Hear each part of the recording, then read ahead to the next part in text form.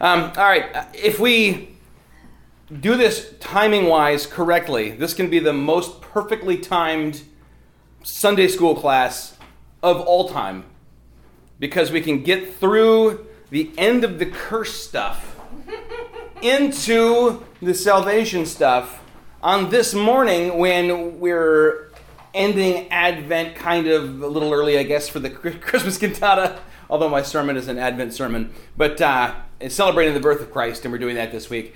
Let's do this, and if I kind of bring a discussion to a close a little early, it's just out of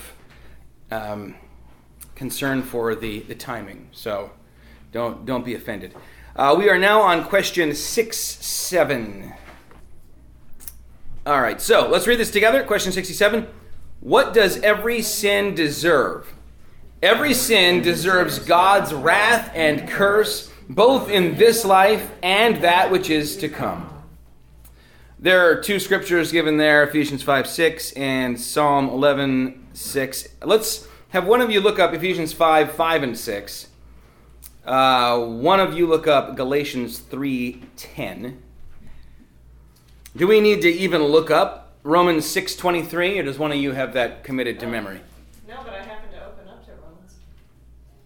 Come on, Calvin, Romans 6:23. What was Galatians?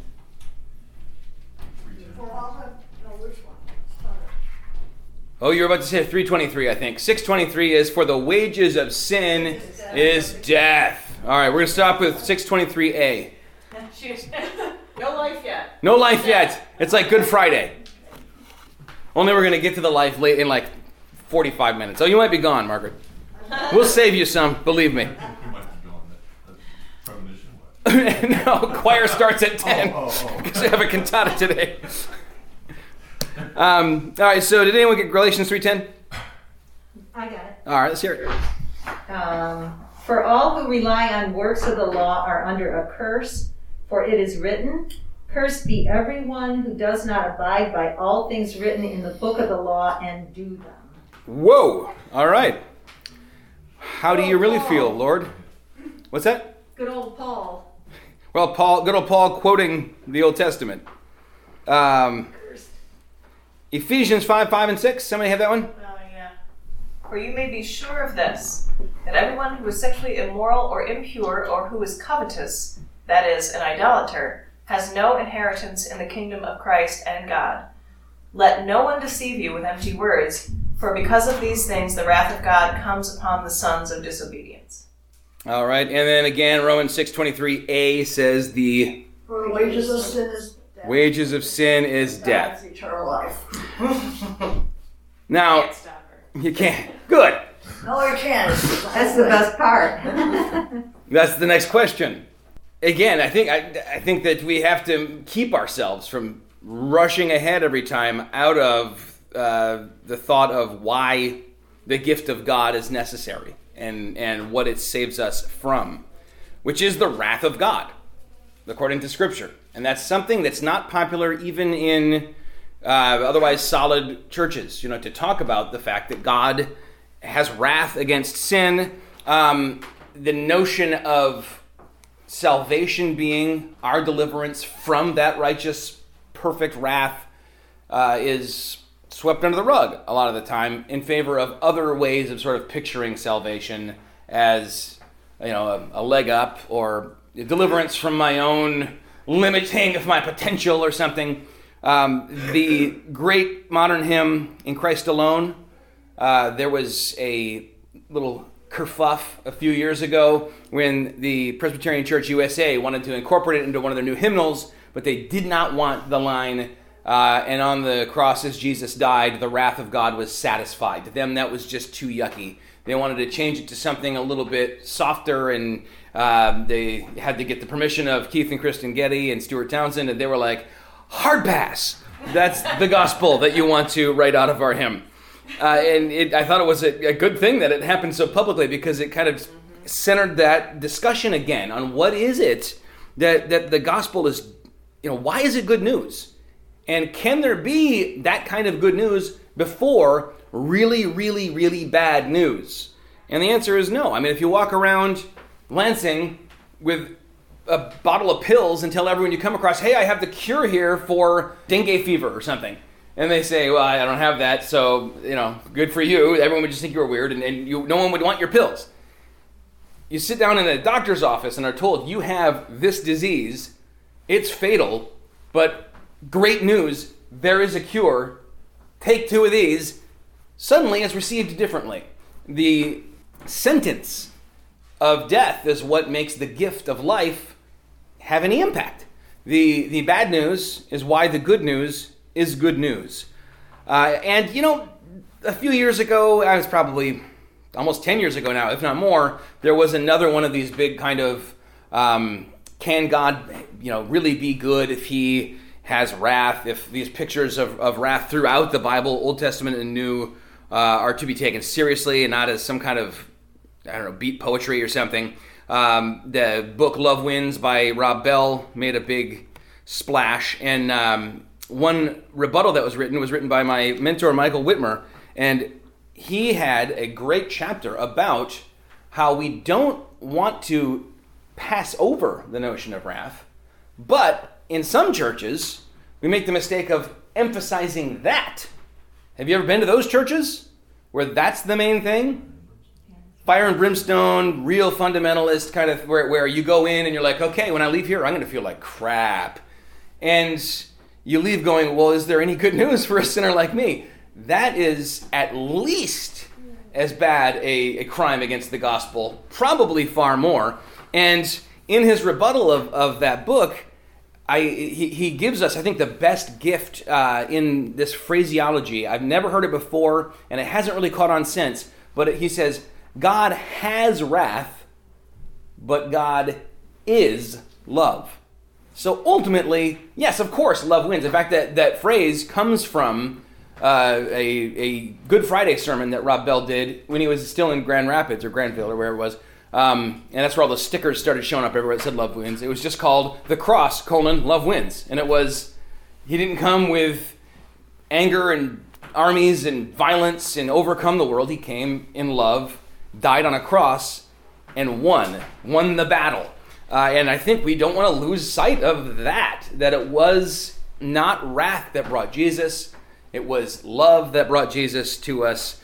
And if you find yourself, even here, coming to a church where week after week, you're like, wow, I'm getting banged with the law and I'm being told just how very bad I am, and I leave here going, broken, instead of being broken with the law, yes, and then given life with the gospel and absolved of your sins by the proclamations of Scripture, it may be time to, intervention or worst case scenario, vamoose. It's not something that we want to get out of whack in either direction. Erasing the wrath or making the wrath the star of the show. It's not how God operated. He has wrath against sin. He is love. And I'm not being cute with that. There are 3 Anarthrous sayings of God. That means without a article. Not God is a light, but God is light. Not even God is the light. God is light. God is spirit, and God is love. St. John gives us all 3 of those. Never God is wrath. Sometimes God is angry, but that is a description of a state, not a character attribute. And if a church makes you think that one of God's attributes is that he's angry, that's not the God we serve. Let's look at Revelation 6, 14 through 17. I'll just read it. I don't think we can separate the love from the wrath without doing violence to both of them. This is a description of the end. The sky vanished like a scroll that is being rolled up, and every mountain and island was removed from its place. Then the king of the earth and the great ones and the generals and the rich and the powerful and everyone, slave and free, hid themselves in the caves and among the rocks and mountains, calling to the mountains and rocks, fall on us and hide us from the face of him who is seated on the throne and from the wrath of the Lamb. For the great day of their wrath has come, and who can stand? So a description of Christ coming back, at which time, according to this same book of the Bible, every tear is wiped away and all is made new, includes this description of wrath and many others.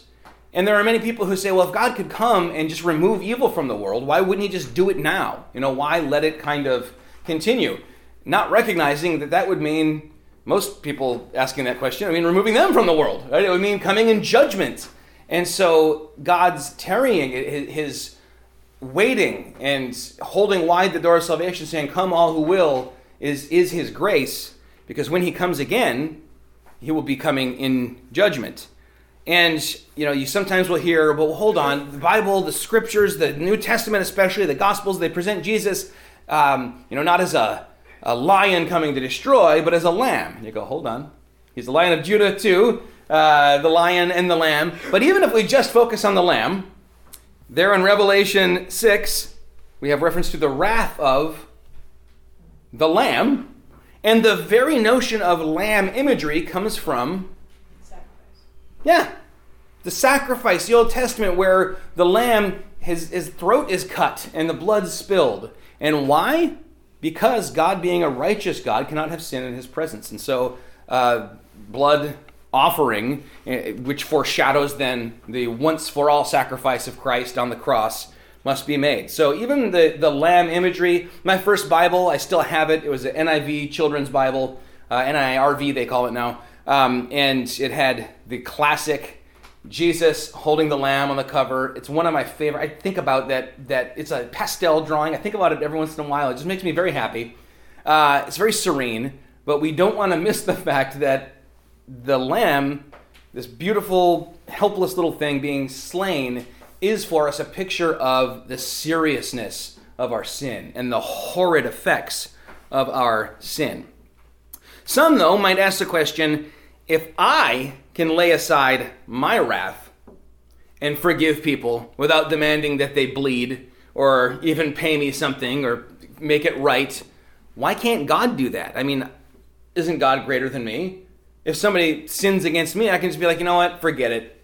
Well, let's just forget it happened. If I can do that, why can't God? Is that a good question?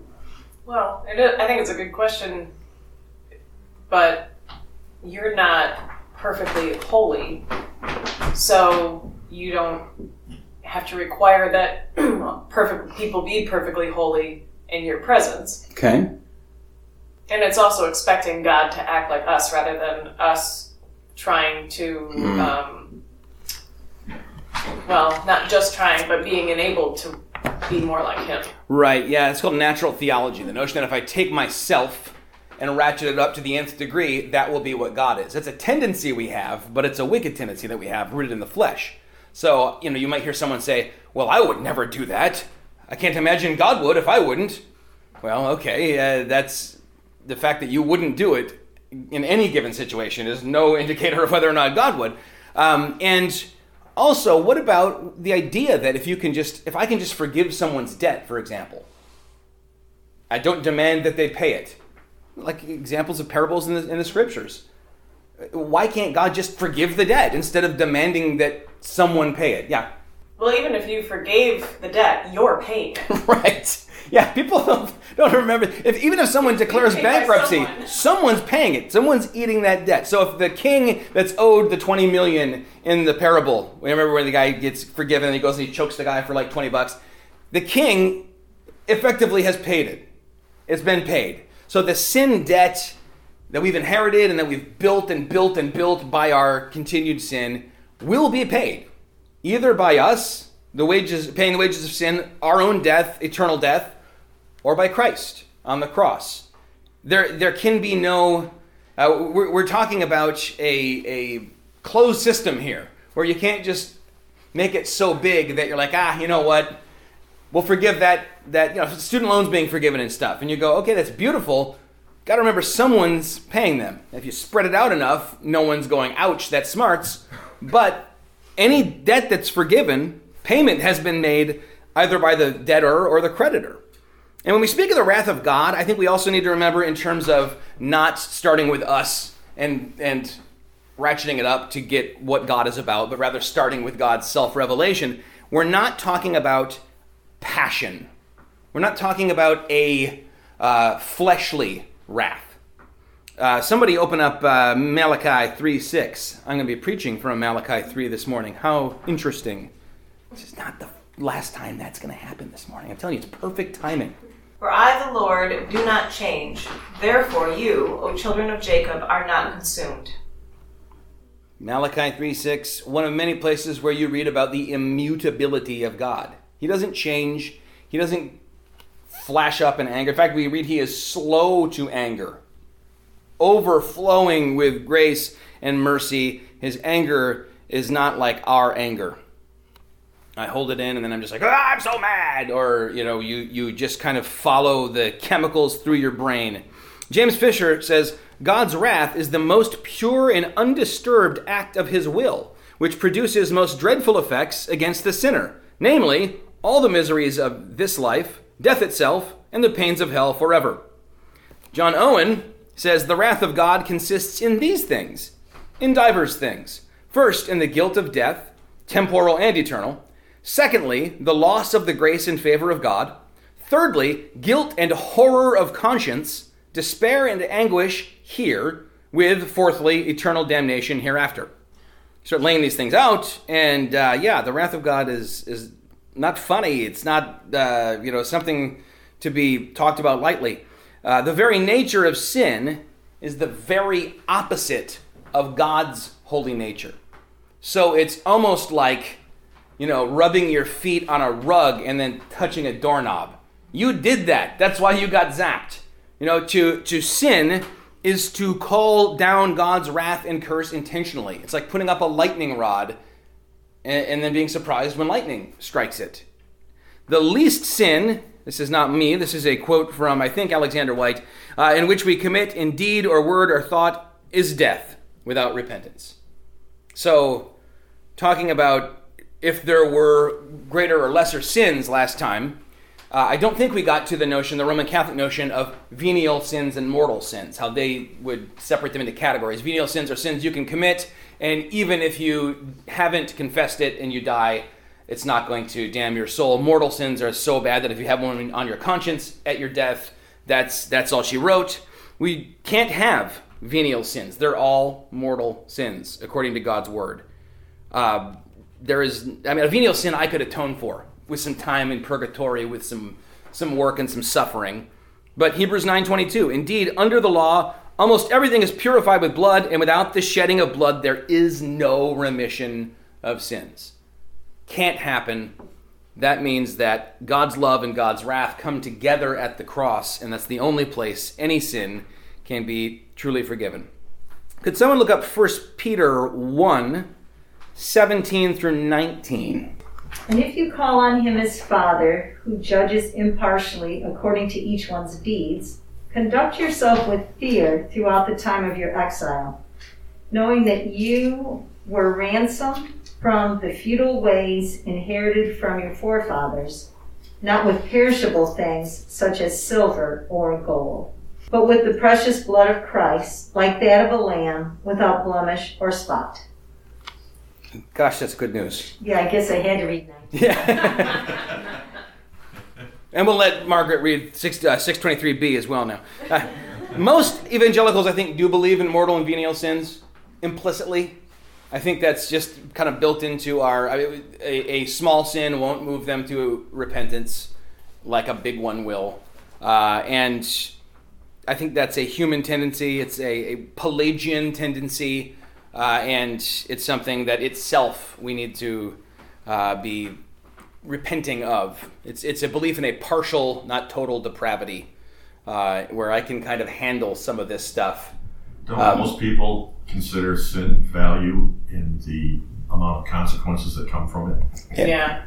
I think so. I think I have that tendency too. If I can get away with it, nobody found out I did it, I'm not going to go, well, I had that uncharitable thought, kept it to myself successfully, and now I'm broken over it the way that I would be if I had spoken it and people heard me and started to have blowback in my life, which is wrong. It should affect me equally either way. 2 Corinthians 5:21, we read, "For our sake he made him to be sin who knew no sin, so that in him we might become the righteousness of God." I'm already skipping ahead to grace stuff, because how can you stop? So, for our sake, the one who knew no sin, the only one, Jesus, became sin so that we could become his righteousness. This is what we call the great exchange. It's the best deal we could ever get. It's the worst deal God could ever get, and he happily got it.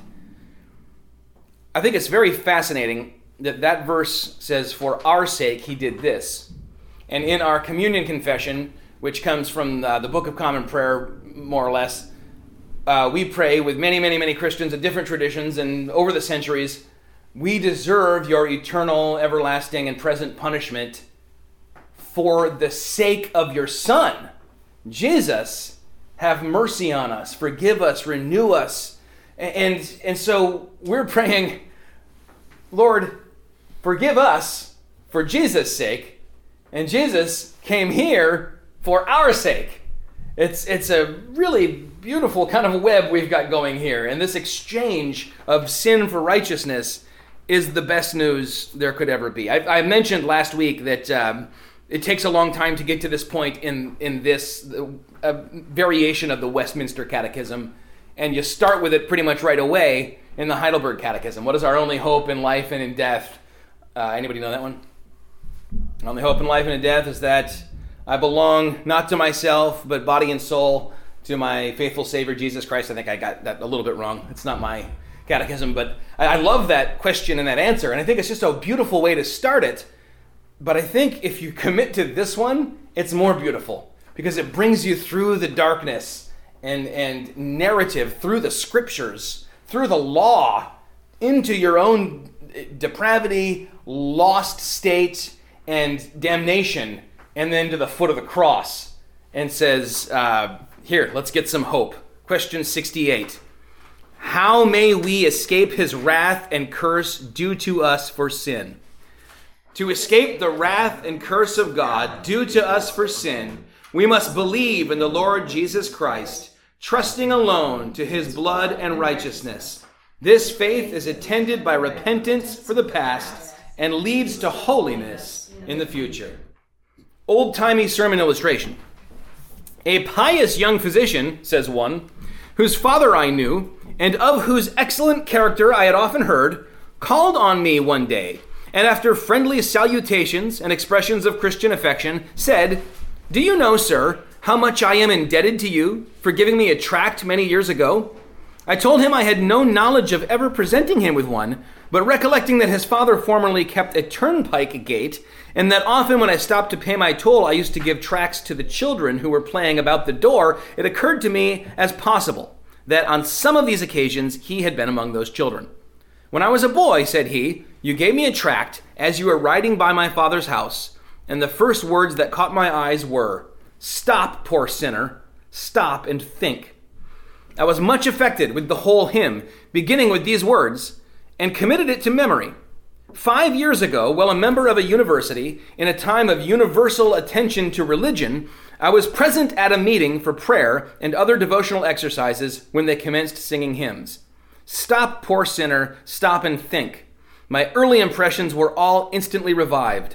I saw that I was ruined by sin, that an eternity of woe was before me, and I found no peace till I looked to the Savior crucified for me, and, as I hope, by true repentance and faith in his blood, gave myself to him to be his forever. The youth is now an active, godly, praying physician himself." Wow. That sounds like pretty well every story of salvation at the core of it. I think of Spurgeon coming in out of the rain, going into the church he didn't intend to go to, where like a deacon was preaching because it was his week and he was bad at preaching, but the message was still this gospel message. Turn from your sin, there's grace being offered. And holding on to that grace then brings new life and salvation. Alexander White, in his commentary on the Catechism, writes this: "A new section of the Catechism commences with this question.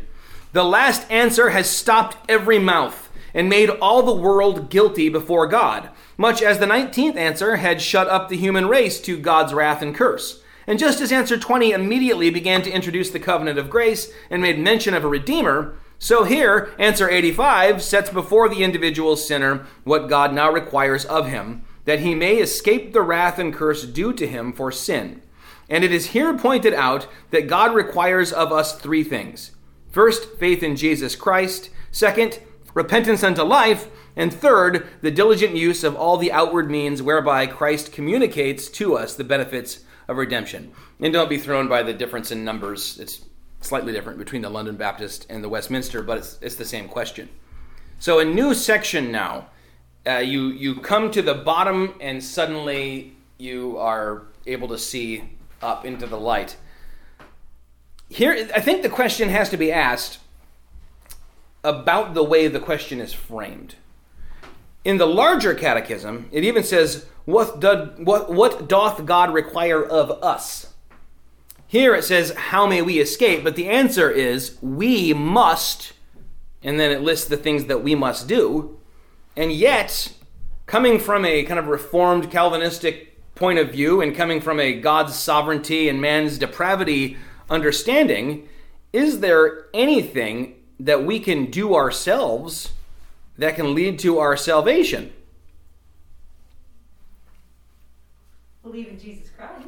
That's the answer given right throughout the New Testament. Why is it then that, for example, when you hear people preach on Micah 6:8, the Micah mandate, what does God require of you, O man, but to do justice, love mercy, walk humbly with your God? If it's presented as if that were the way to follow Jesus and find salvation, you've been led astray. That's just more of the law. That's another boiling down of the law. But when you get to the New Testament and someone says, what must I do to be saved? You don't have people giving this like sly Calvinist, well, there's nothing you can do. The only thing you can do is sin more and more. No, you're told, believe on the Lord Jesus Christ and you will be saved, you and your household. Believe and be baptized. Believe, repent and believe. All these things that here are laid out. Acts 16:30-31. Then he brought them out and said, Sirs, what must I do to be saved? This is the Philippian jailer. And they said, believe in the Lord Jesus Christ and you will be saved. John 6:47. Truly, truly, I say to you, whoever believes has eternal life. I don't know, if you believe what Jesus said, then our eternal life comes ultimately from God through our believing. I say that because Ephesians 2:8-9 tells us, for by grace you are saved through faith, not of God, or not of works. It's not of yourself, but the gift of God, lest any man should boast. And it gives us then this notion of by grace through faith. What we need to, it stinks to go right from like, awesome, yes, salvation is free, to subdividing things into parts of speech and participial phrases. But that's what we have to do here, I think, if we truly want to understand the answer given to this question. That's not our faith, our believing, our repenting is not the meritorious cause of our salvation. Meaning the merit, the power, the wealth to counteract the debt does not come from our faith. The power of our faith doesn't erase all of this stuff. That you could even get the world, I think, to grab onto. Just believe, and then believe in what? Doesn't matter. The faith is where the power is, the belief. Believe in yourself, whatever. Believe in, even like a 12-step program will have the notion you have to acknowledge a higher power, but the higher power could still just be something inside of you.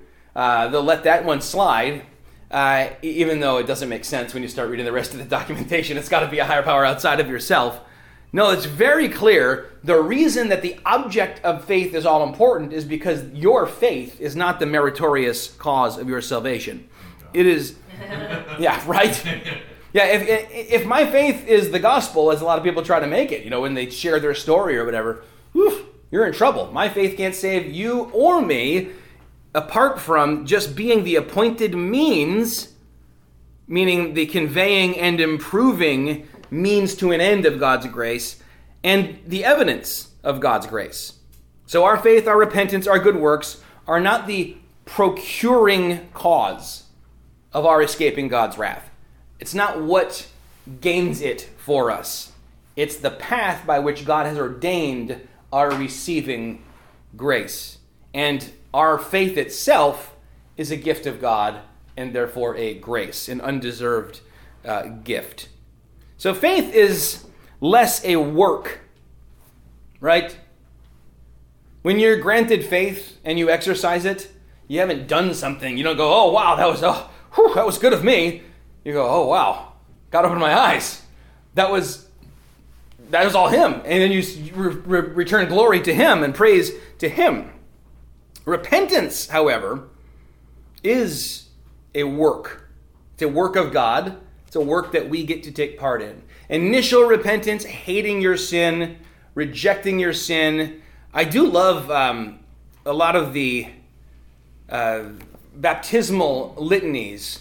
I find it a little ironic that it's often the parents who are asked to reject the devil and all of his wiles and all of his ways and all of his schemes on behalf of the one being baptized. I think that we maybe should think about incorporating that into our believer's baptism, because this is a grace that is tied to our initial faith, our being born again as well. It's a work of God and a work of ourselves.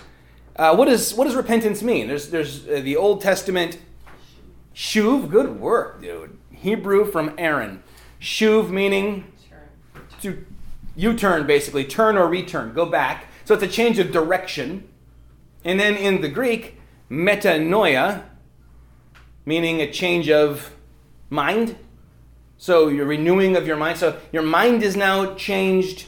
Your direction is changed. Those two things, I think, are inseparably tied together. You can change direction by an act of will or as an act of theater for others, like the Pharisees would tend to do, or as some people, you might get saved because that Christian girl won't date you if you don't. And so you change direction and stop cursing and, But unless there is the change of heart, the new heart, the change of mind, the mind being renewed, then it's not an evidence of God's having given us grace and granted us faith.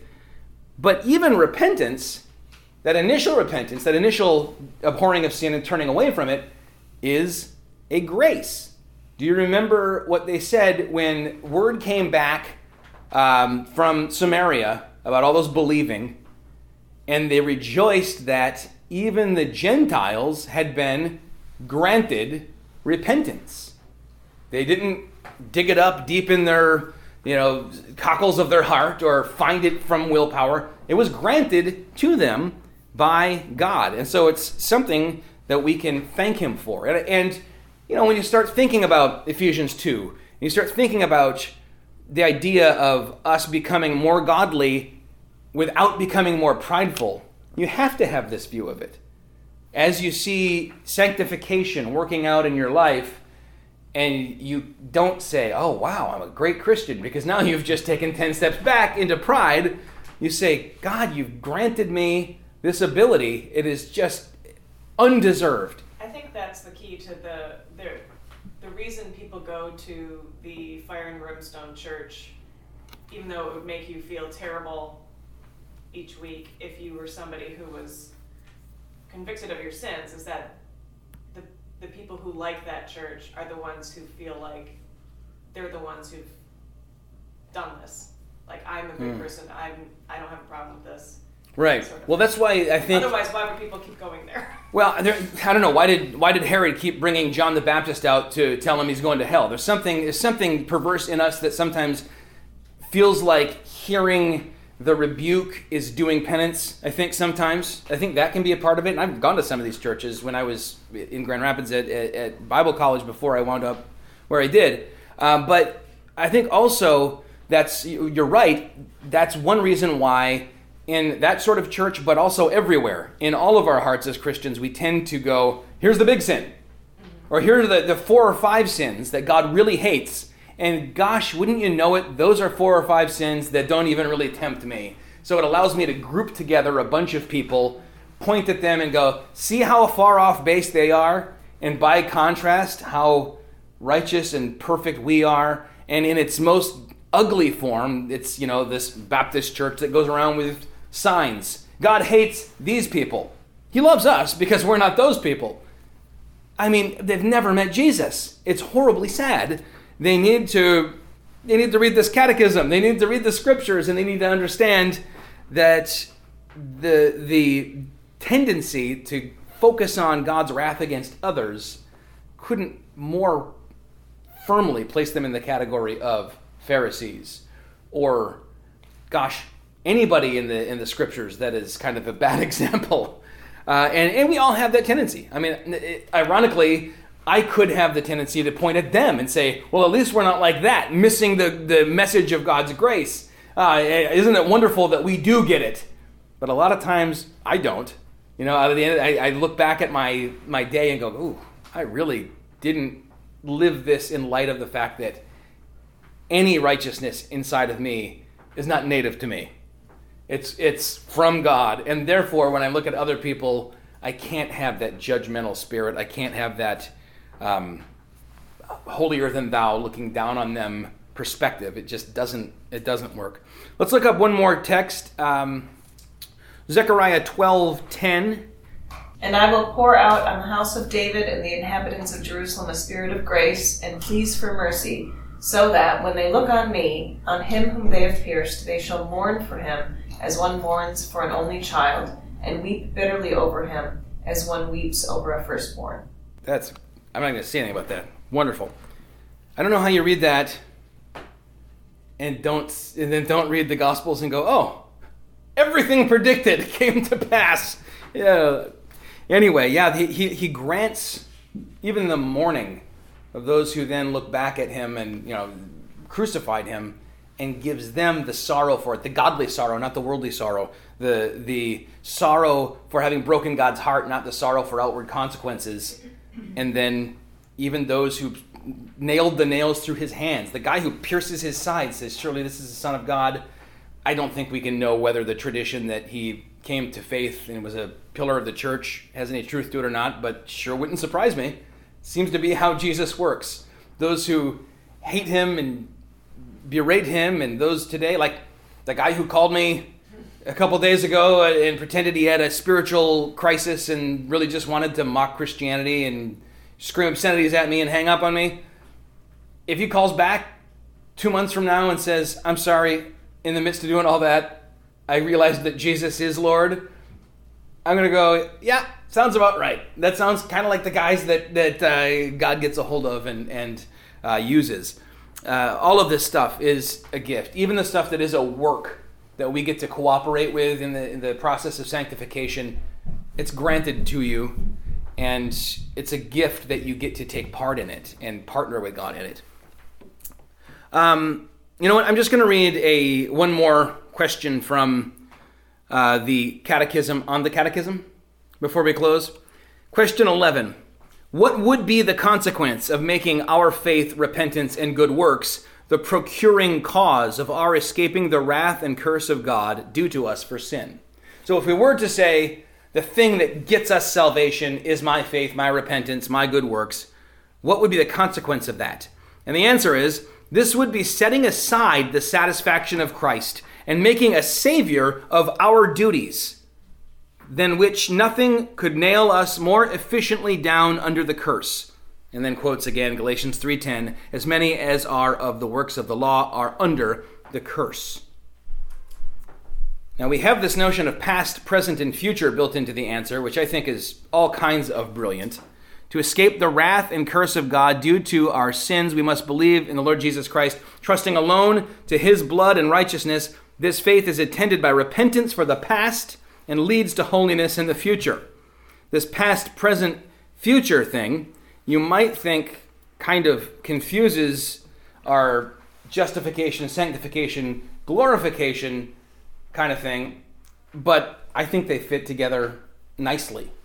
I think it kind of builds on when some of those transformers would be a car or a robot, but then one would turn to an arm and one a leg, and you could put them together.